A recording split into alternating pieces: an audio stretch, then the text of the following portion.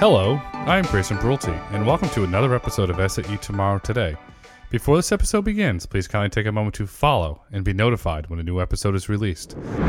On today's episode, we meet Adam Langton, Energy Services Manager, Connected E-Mobility at BMW Group of North America. In a unique partnership with California utility PG&E, BMW's introduced smart charging as a tool to build consumer confidence in electric vehicles and educate the public about renewable energy. BMW's commitment goes a step further to help create renewable energy through biodigester technology. That's right, BMW is going down the farm and moving renewable energy forward. Enjoy this episode. Welcome to the podcast, Adam. Thanks for having me, Grayson. Very excited to have you here. You work for a company that makes the ultimate driving machine, and now that company is becoming the ultimate energy company. So this is going to be really exciting to talk about what BMW's commitment to energy is. Adam, in grad school, you studied the energy markets. What initially attracted you to the energy markets? So in grad school, I was studying environmental and energy policy and looking a lot at how do we get more renewable energy into the electricity grid in the United States.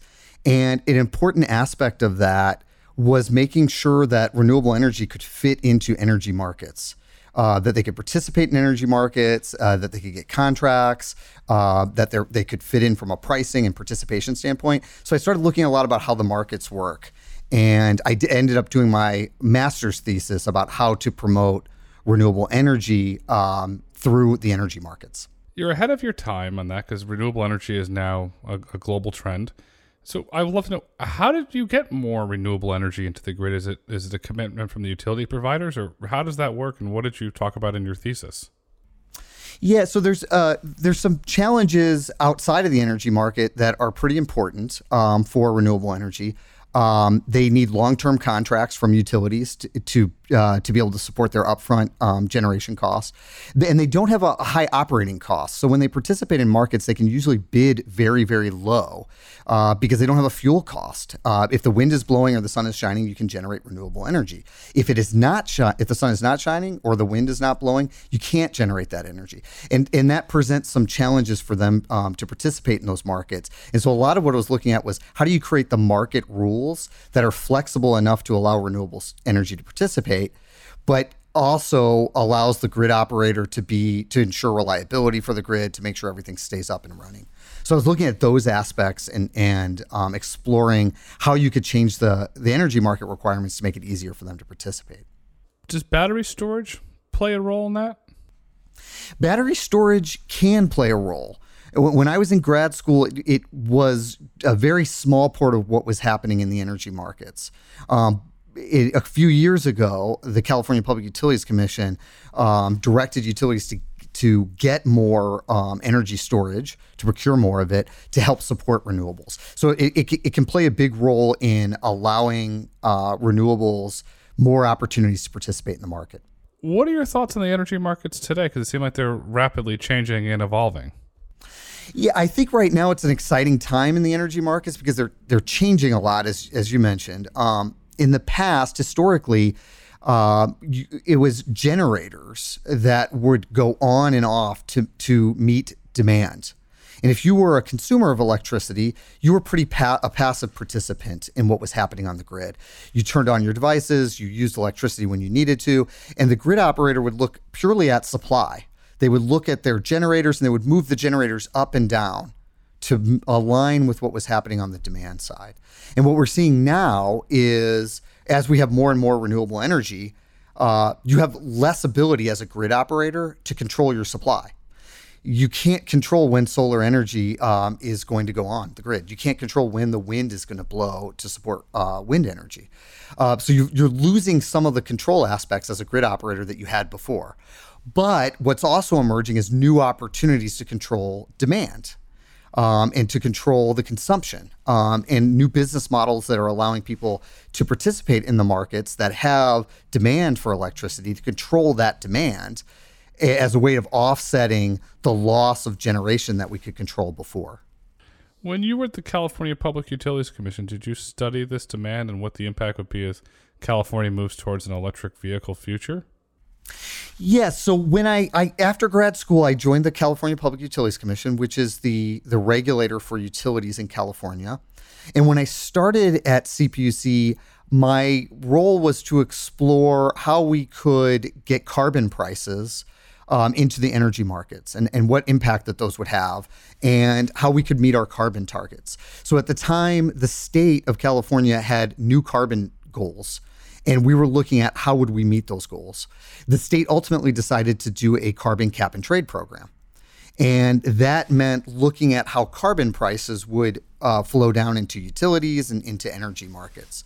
And so we ended up working with the Air Resources Board, who was the lead regulator in setting up that program, to figure out how that could work within the electricity markets. When we had that set up, we were still left with other areas within the energy sector that weren't well addressed by carbon prices. There was 3 areas that we needed to look at. One was energy efficiency, one was renewable energy, and then the third area was new. The third area was electric vehicle adoption. So those of us who were working on that carbon program then split up into those different areas, and I ended up working on electric vehicle adoption. You got to work on the fun stuff because I love mobility. Electric vehicles are cool, and there's no doubt they're the future. Staying on that theme, I want to go back one step. I'm really curious. You hear about cap and trade. You read about it in Financial Times and the Wall Street Journal. How do you price carbon? It's a good question. How do you price carbon?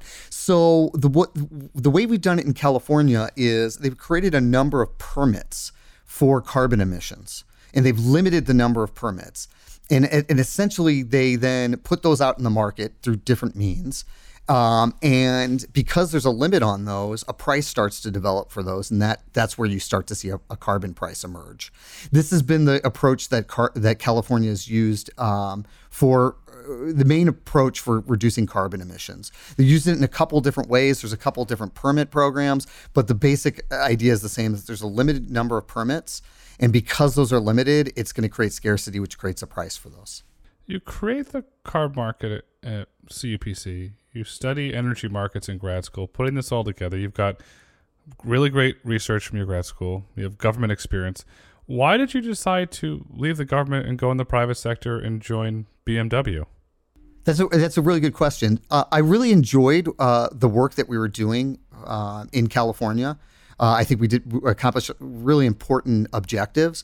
But as I looked more and more at the electric vehicle market, I was really excited about the opportunity to start new and innovative programs and to be a part of the revolution that was happening in the automotive space.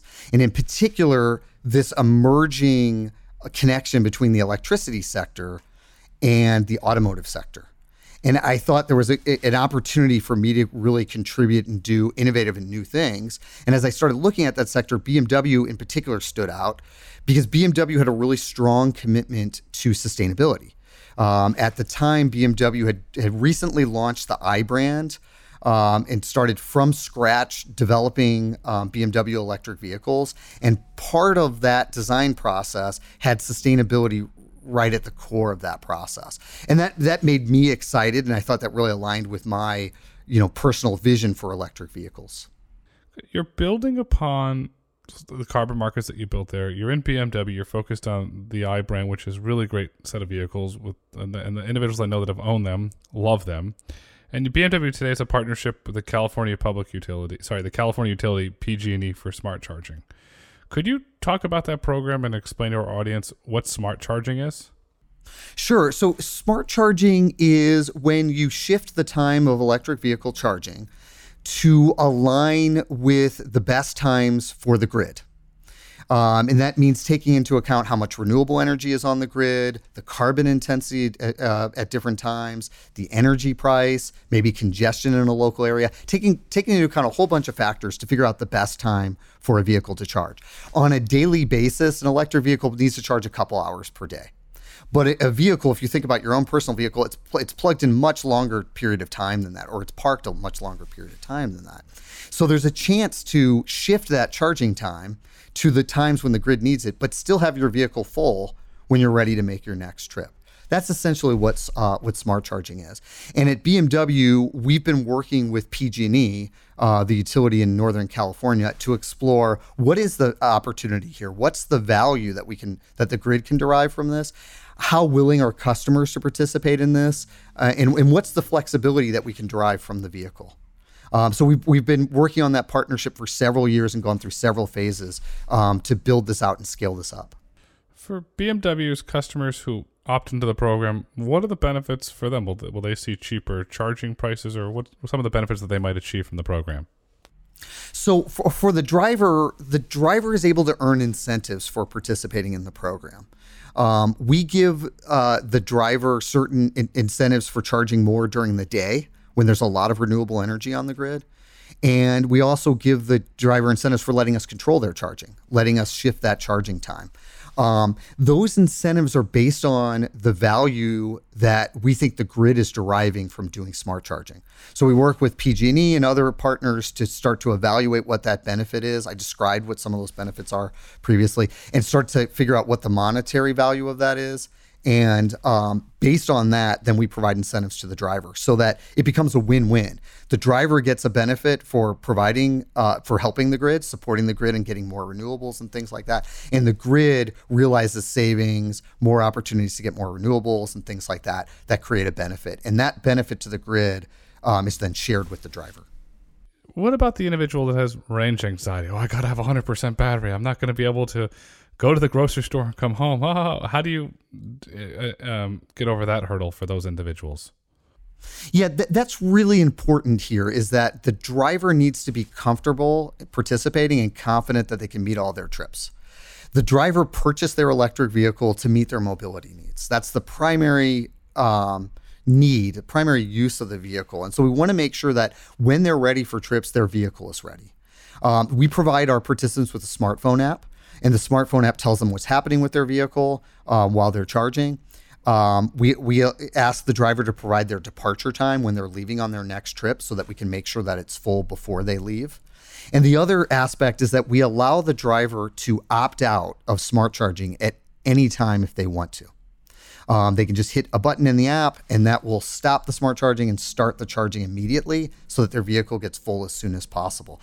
And these are all things that we do so that the driver can feel really comfortable. If the driver's not comfortable, they're not going to participate. And we think that that's also an important aspect to the program that the automaker can provide. We think that we have a close relationship with the driver, and we can use that relationship then, leverage that relationship to make sure that they're comfortable that their vehicle will be full. When we talk to drivers about this, they're less comfortable with the utility controlling their charging because they understand that the utility's main goal is to operate the grid, to make sure that the grid is operating well. And so when they work with us on this, they trust that we're going to protect their mobility needs. And I think that's important for getting lots of participants in a program like this. I'll go a step further. Your customers trust your brand. You've had, historically, BMW has the really great warranty program. Any individual that has leased your vehicles or owns your vehicles, they swear by that warranty program and they are loyal. And every 3 years, 4 years, they get a new vehicle. So I think a lot of that has to do with the incredible job that BMW has done to nurture and develop this brand over the whole time the company's been around. You mentioned the app. Is it the BMW Charge Forward app? Is that kind of the glue that makes this whole program operate? Is that like the centerpiece of this program? It is, yeah. It is our way of engaging the customer and building that confidence that they can let us shift their charging time and still have the vehicle be full. Behind that, what's really important is we have a software system that is figuring out the best times for the vehicle to charge. We are taking in information from the grid, information about the customer's home tariff, energy prices, and taking all that information and figuring out the best time to charge. One unique thing that we've done in this program is we receive a renewable energy signal from PG&E. And this is the first time that an automaker and a utility have partnered together to share this kind of data. So PG&E provides us a day-ahead projection of what they think renewable energy will look like the next day. And we're able to use that to figure out the best times for the vehicle to charge. That goes into our software system. Our algorithms use that to calculate and figure out the best time for a driver to charge. Adam, what is the best time to charge an electric vehicle? Well, so in California, the state has some very ambitious renewable energy targets. Right now in California, about a third of the electricity comes from renewable energy, but a lot of that comes from solar energy. Solar energy is only available when the sun shines, which is obviously during the day and the afternoon. What we're already seeing in California is that sometimes there is so much solar energy that we don't have enough demand to use that electricity when it's being produced. And what happens, we call these oversupply events. When we experience an oversupply event, the grid operator has to disconnect solar generators from the grid so that they don't produce too much electricity and create an imbalance on the grid. In March of 2021, the grid operator curtailed 341 gigawatt hours worth of solar energy. So that was energy that we cut off from the grid and we're not able to use. Already we're experiencing that. California has these ambitious targets to get to 100% renewable energy by 2045, and that's going to be a lot more solar energy. 341 gigawatt hours of electricity is a small portion of what the total energy consumption is. But if you think about what that energy could do in terms of electric vehicles, it's a really meaningful amount of energy. That 341 gigawatt hours of electricity could power 1.2 billion miles of electric vehicle travel. And to put that in the context of driving, that energy is equal to the daily commute, 1 day commute for 34 million drivers. That's almost all the drivers in California. And that's energy that we are not using, that we're curtailing from the grid because we don't have demand for it. Charge Forward is a program designed to shift electric vehicle charging to those times when we have that solar energy so we can take advantage of that power. If we could take advantage of that, we would be able to power 34 million vehicles, at least for that month of March, with 100% carbon-free energy that is essentially free. Why is the solar cut off? That's a good question. The solar is cut off because at the times when that solar energy is being generated, there's not enough demand for electricity. The way the electricity grid works is that supply and demand for electricity must always be exactly equal. That was the way our grid was designed. They must always be equal. And the grid operator's job is to make sure that supply and demand are always equal.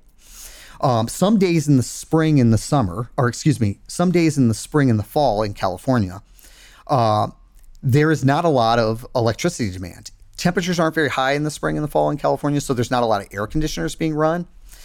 But the solar energy is still really strong at those times. So we're already experiencing days in the spring and the fall when solar energy exceeds the total demand for electricity. And when that happens, the grid operator needs to, after taking some other steps, at some point they need to cut those generators off from the grid so that they're not putting that electricity on the grid. And in the month of March of this year, the grid operator reported that they curtailed 341 gigawatt hours of electricity. Why not store it in batteries? They do store that in batteries where they have opportunities. We don't have a lot of stationary storage to store that. One battery option, though, that the state could use is to store it in electric vehicle batteries. So if we could get electric vehicle drivers to plug in their vehicles at those times, but also make sure that their battery's not full, that they have battery capacity available in the early afternoon, or late morning, say the hours from 10 a.m. to 2 p.m. If those electric vehicles are plugged in, that we can charge those vehicles with that power, and that allows us the grid to accommodate more solar energy on the grid. That's one of the key goals for our Charge Forward program. Charge Forward's the glue that can enable a renewable future in California for electric vehicles then? Correct. Yes, that's the opportunity that we're exploring. And not only does it help the grid, but our drivers appreciate using more renewable energy. And it's an opportunity to educate them about when renewable energy is available and how their energy consumption relates to creating a cleaner, more sustainable grid.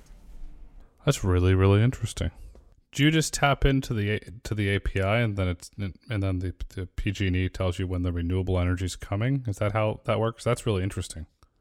Yeah, we do use an API to get that data from PG&E. It's market sensitive data, so it's something that we don't share directly with the customers. It's something that we use in the back end, our software back end system, to figure out the best time for that driver to charge. And again, it's a unique relationship between us and the utility. This is the first time that kind of partnership has been tried out, and we think that it is really valuable then for getting customers to charge more when there's more renewable energy. And what we can also do, another important aspect, is over a period of a week or a month, we can show the customer how much renewable energy they used. And it's another motivator for participating. I mentioned before that incentives were a key aspect for engaging customers. But another aspect is to show them how much renewable energy their vehicle is actually using and how much of that is derived from doing smart charging. And we think that's really meaningful for a lot of our customers. And what type of feedback have you gotten from your customers on this program? So the feedback that we've gotten from our customers is that they want to see this expanded. They want to see more opportunities to do these kind of programs. We've heard from our customers that they really like having the automaker in this role because they know that the automaker is kind of in their corner, and that we're going to make sure that their mobility needs are met. So they like that kind of relationship when we talk to them. We have heard from them that the incentives are very important.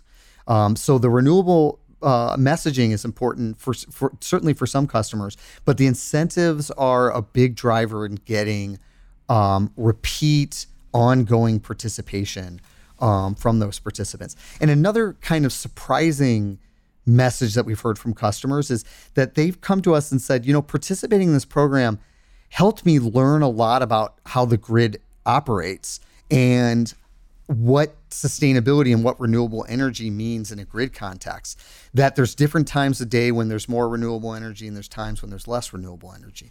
And so some of our customers have reported to us that this has impacted not just the way they charge, but their other energy consumption as well.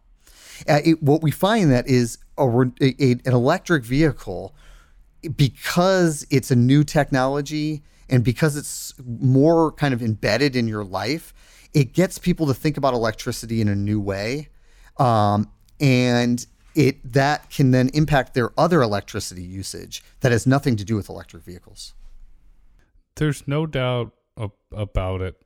Consumers are looking at energy completely different today. You have home automation systems, electric vehicles, you have your smart charging. So it's no longer just, I turned the lights on, it works. It's, okay, how's that work? There's just you're seeing it across society and across technology where home automation energy is coming in there. So today, the BMW program, you have the ability to have 3,000 BMW vehicles in the program. How do you plan on scaling that program? This spring, we announced that we were going to increase our enrollment to 3,000 vehicles over the next 2 years. And this is a scale up from the previous iteration of this project where we had 300 vehicles. So we're in a scaling phase right now. What makes our program unique is that we are using the vehicle telematics system to communicate messages to the vehicle. We don't use a special charging station. We don't have any hardware requirements at the home that the customer needs to install. We can actually do this program with any of our production vehicles anywhere in the United States. So we feel like the system we're using is perfectly enabled to scale. And so we're looking forward to beginning to scale that beyond California to other utilities in other parts of the United States. And we're starting to explore that now. We hope we'll have some announcements regarding that in the coming months. Telematics is the unsung hero of mobility, because without telematics, you can't run your program. Acme Automaker can't send over-the-air updates. You can't get the navigation in your vehicle or updating of a map. Telematics, as I said, is the unsung hero. So the pilot's scheduled for 24 months, and now you're talking about expanding outside of California. Is this it'll graduate from pilot status to commercialization status and scale out of California to other states? Is that the plan? Yes, that's the general plan, and we will have more details on that in the coming months. But we're excited about this opportunity. We think that renewable energy right now in particular is the challenge in California. And we think that other states other utilities outside of California will start facing similar challenges to that. And we think our program is very well designed to help a utility incorporate more renewable energy into the grid. Not only is it well designed, it's really, really neat because BMW has a partnership with the Strauss Family Creamery to generate energy from biodigester technology.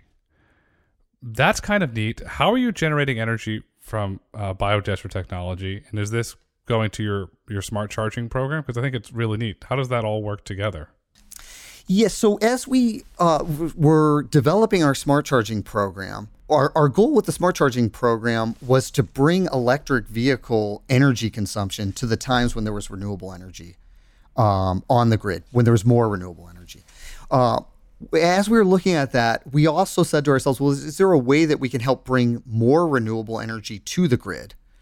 That would help the grid, and it can also be used to help our drivers in the long run. And the opportunity that we identified was to work with dairy farms that had biodigesters. Biodigesters are a unique form of renewable energy because they create a double carbon benefit. On the one hand, they offset fossil fuels on the grid by generating electricity. But on the other hand, they also offset methane emissions at the farm. So you get these two emission reduction benefits that make them, according to the Air Resources Board, the cleanest energy source in California.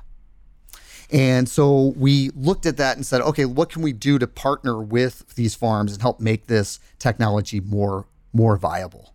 It's not only viable, it's a revenue stream, because in the press release announcing the partnership, you say the following: dairy biodigesters are an example of an energy technology that not only reduces carbon emissions in a sustainable way, but also offers a new revenue stream to farmers in their communities.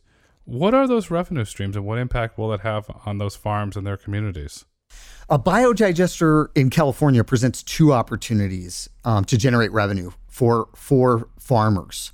One is, if you're producing the electricity, you can sell that electricity to the grid. You're going to earn revenue from that. You can potentially get contracts with utilities. So it's a new revenue source for dairy farmers. The other opportunity is through a program called the Low Carbon Fuel Standard Program, which is a California program designed to reduce emissions associated with transportation fuel. And one of the ways that a dairy farmer can participate is by partnering with an automaker to generate these credits, which we then share between the dairy farmer and the automaker.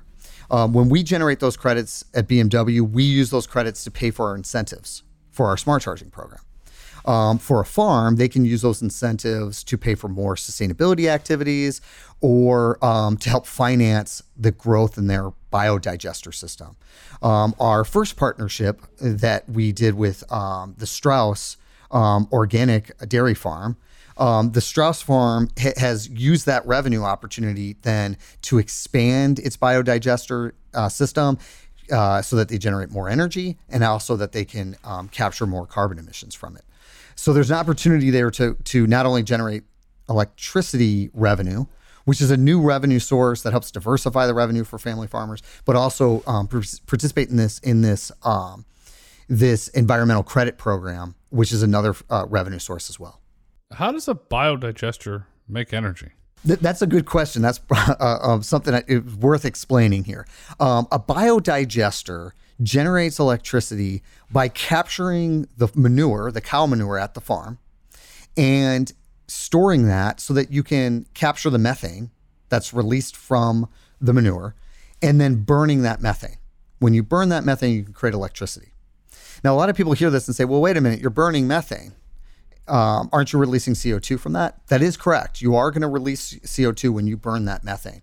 However, methane is such a strong and potent global warming molecule that burning that methane offsets much more carbon emissions than you would get if the methane were released into the atmosphere.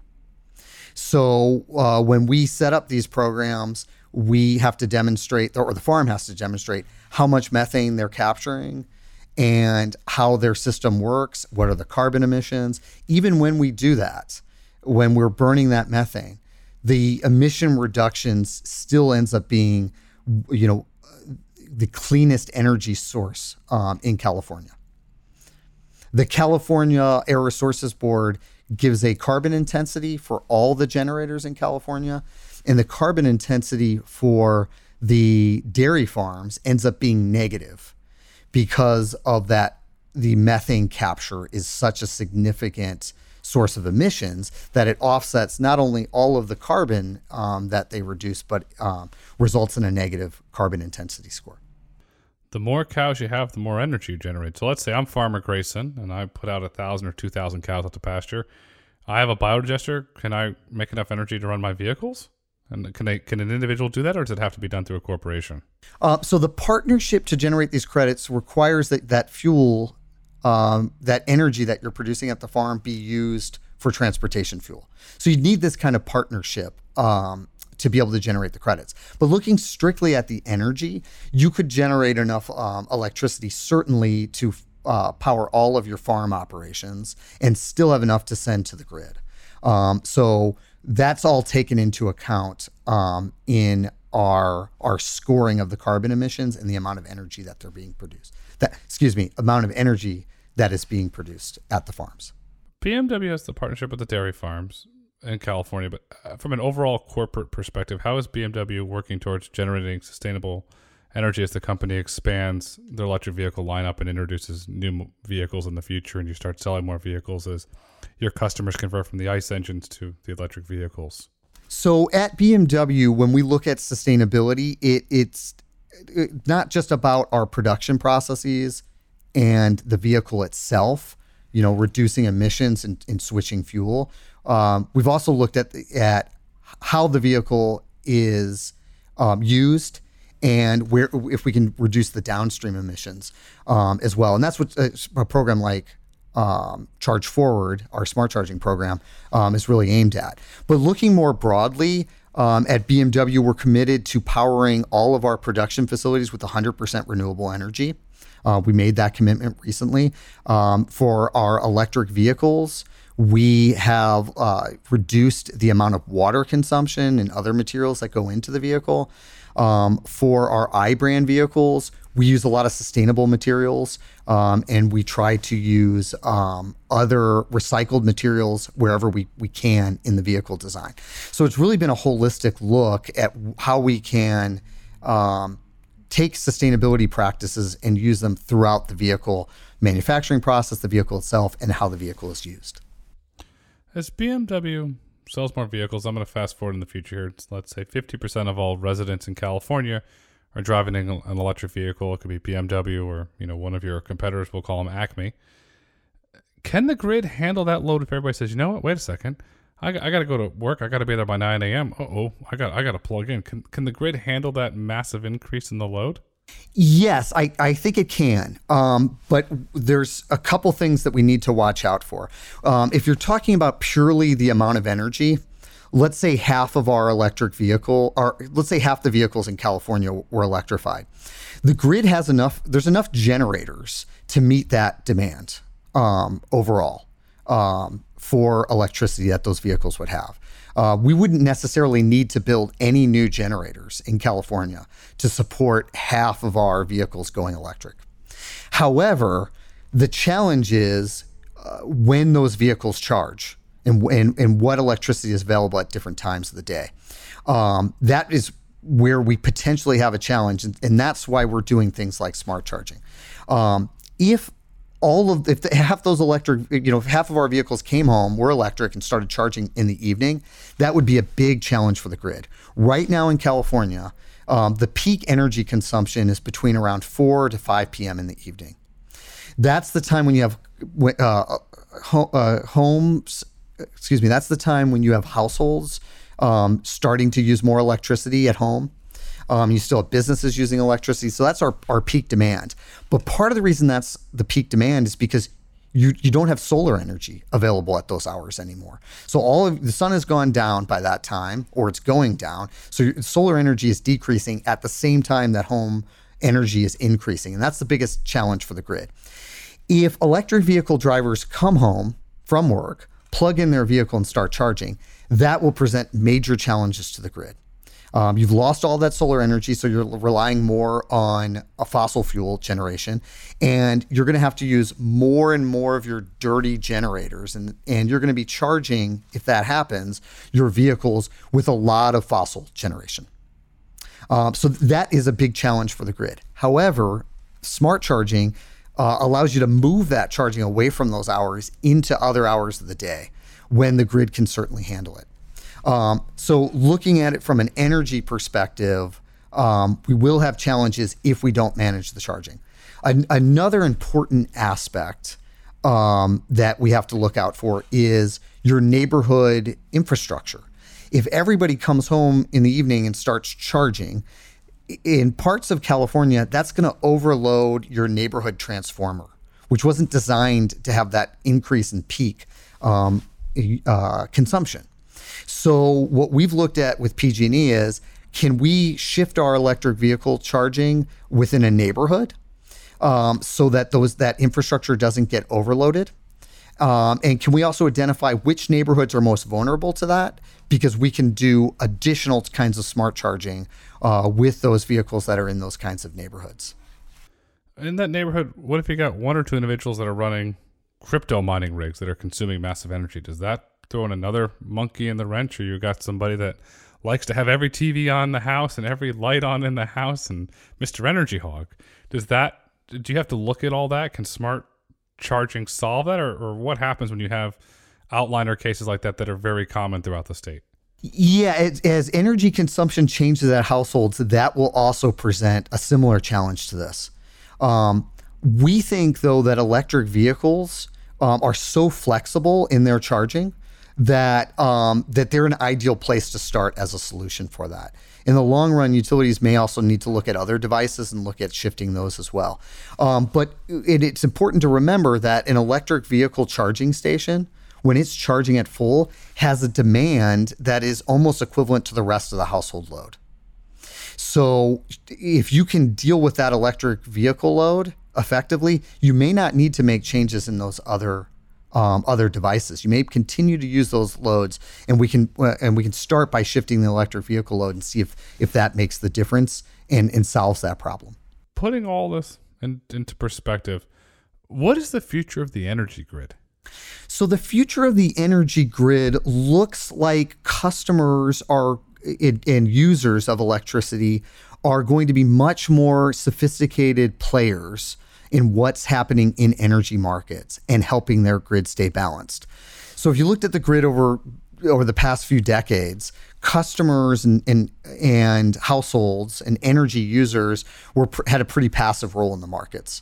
But I think what we're going to see over the next 10 years is that's going to be evolving, where customers are going to play a much more active role. The first element that we saw from that was customers adopting home solar, putting panels on their roof, which meant now they were starting to export electricity from their home onto the grid. They were becoming energy generators, essentially. And that was the first change that we've seen in California.